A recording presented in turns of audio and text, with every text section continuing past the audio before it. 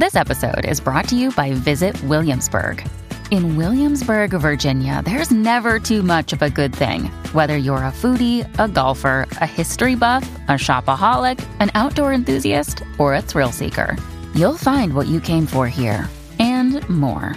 So ask yourself, what is it you want? Discover Williamsburg and plan your trip at visitwilliamsburg.com.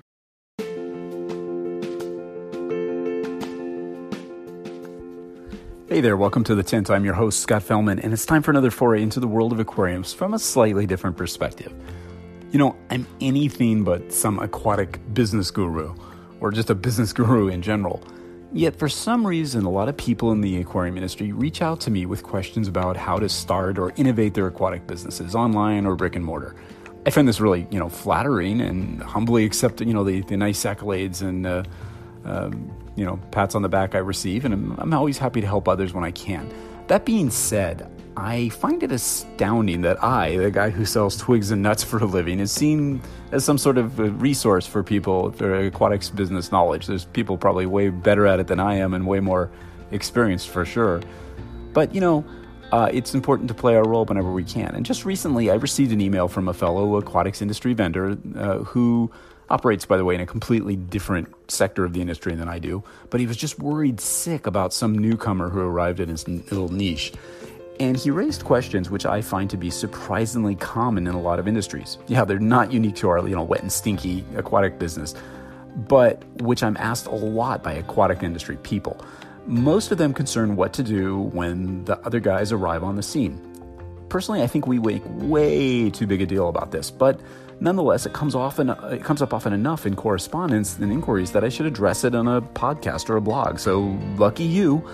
As usual, this sort of answer sort of requires me to look into my own attitudes and experiences to sort of give context to it. And that makes me think back to when I first started Tannin in 2015. It's a far cry from the cranking coral propagation business, which I sold my interest in when I pushed out to start Tannin. That scene was happening. It was jumping. It was alive. It was trendy. It was cool. It was hip. It was vibrant, and a lot going on. And the botanical style aquarium scene, well, there was no scene. It was just crickets. That was completely uncharted territory. The word botanical, I've talked about this before, now is pretty much the accepted standard descriptor for all this stuff that we toss in our tanks. Simply didn't even exist in this context at the time. So we started by appropriating that term and using it to give context to the lawn trash and stuff that we worked with. That was a good start. That term still sticks to this day, and it's used widely in our little hobby niche. So off we went. We were on. We got really busy sort of scratching our own itch, creating a business around a problem that I had, which was not being able to, find a reliable source to get all this cool natural materials, leaves and twigs and stuff for aquariums. And what to do?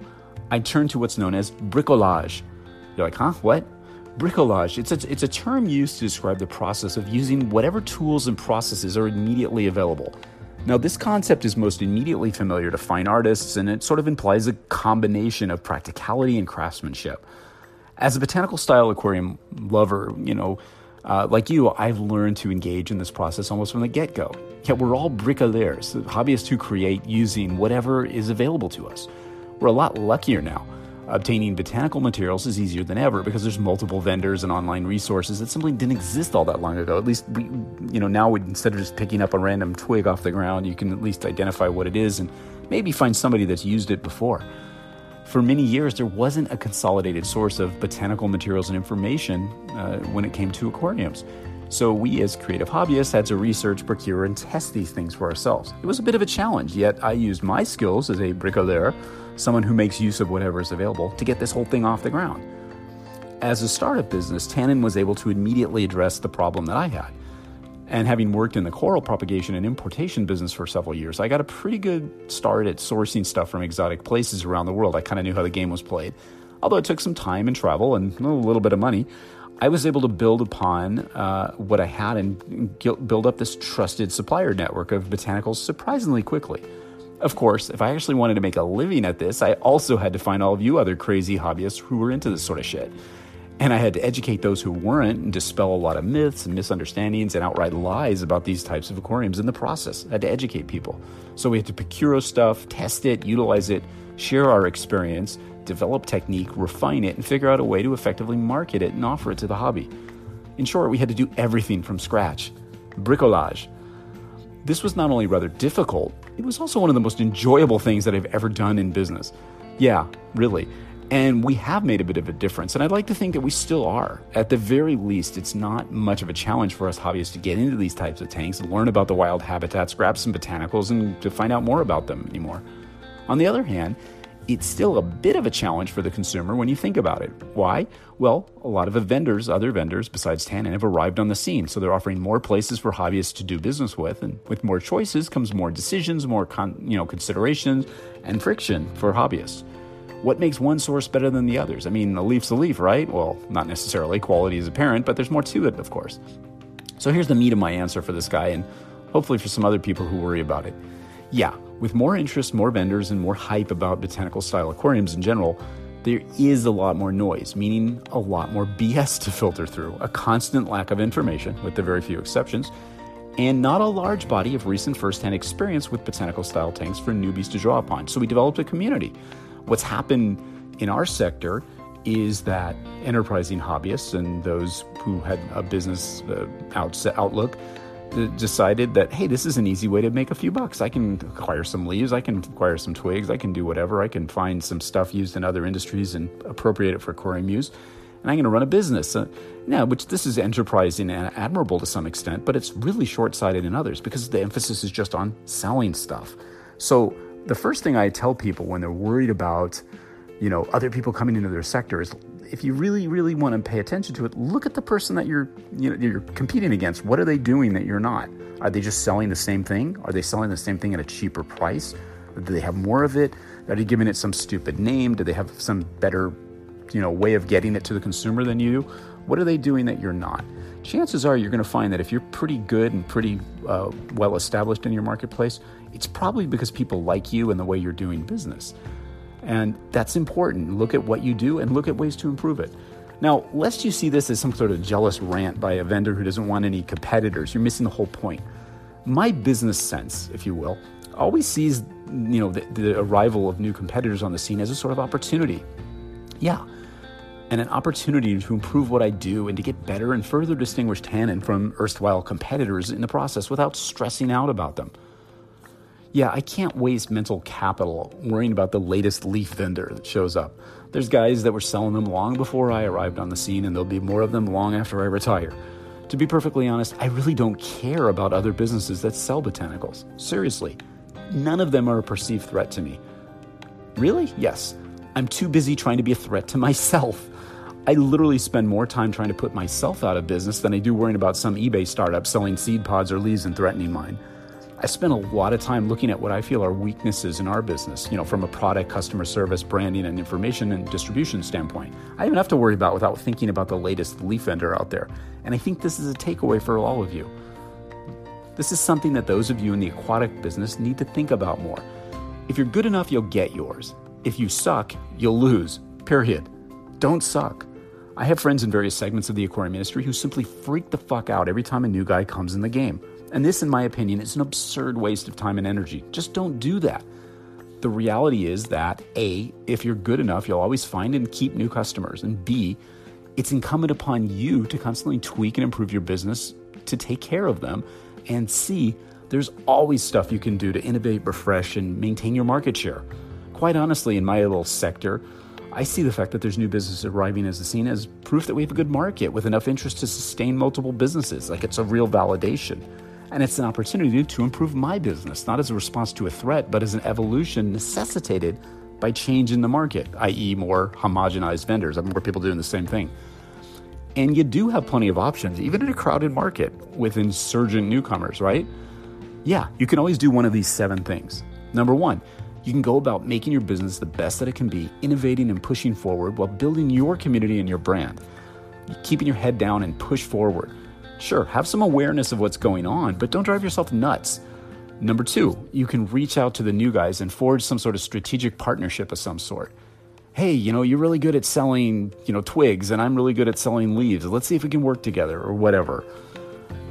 3, you can pivot to some new niche or specialty within the industry or within your little sector. Sometimes this is a challenge or it's a blessing. Sometimes you're forced to do it, and that's not always a bad thing. Number 4, you can vow to be the meanest guy around and simply figure out ways to destroy the competition via price cuts, better distribution, giveaways, or whatever, aggressive tactics soothe your ego. Now I admit, like everybody else, I'm a little competitive. When I see a new person come on the scene, I'm like, okay, bring it, dude. And there's a certain, primitive behavior in me that comes out and says, I'm going to destroy this guy. But that's not my focus. I'm not worried about them. I'm just doing the best I can. And I know that when I do my best, it's going to be awful hard for somebody to take me down unless they're doing their best, and their best better be better than my best. That's the way business works. Number 5, you can simply buy out your emerging competitors. Yeah, just throw cash at them. Peace out, bitches. Here's my money. That's one way to do it. 6, you can welcome the new guys and challenge them to contribute to the community that you've helped build and serve. You'd be surprised how well this can work. The good guys will jump on this and it'll make terrific friends working together to grow the sector that you operate in, resulting in better business for everyone, including the consumers.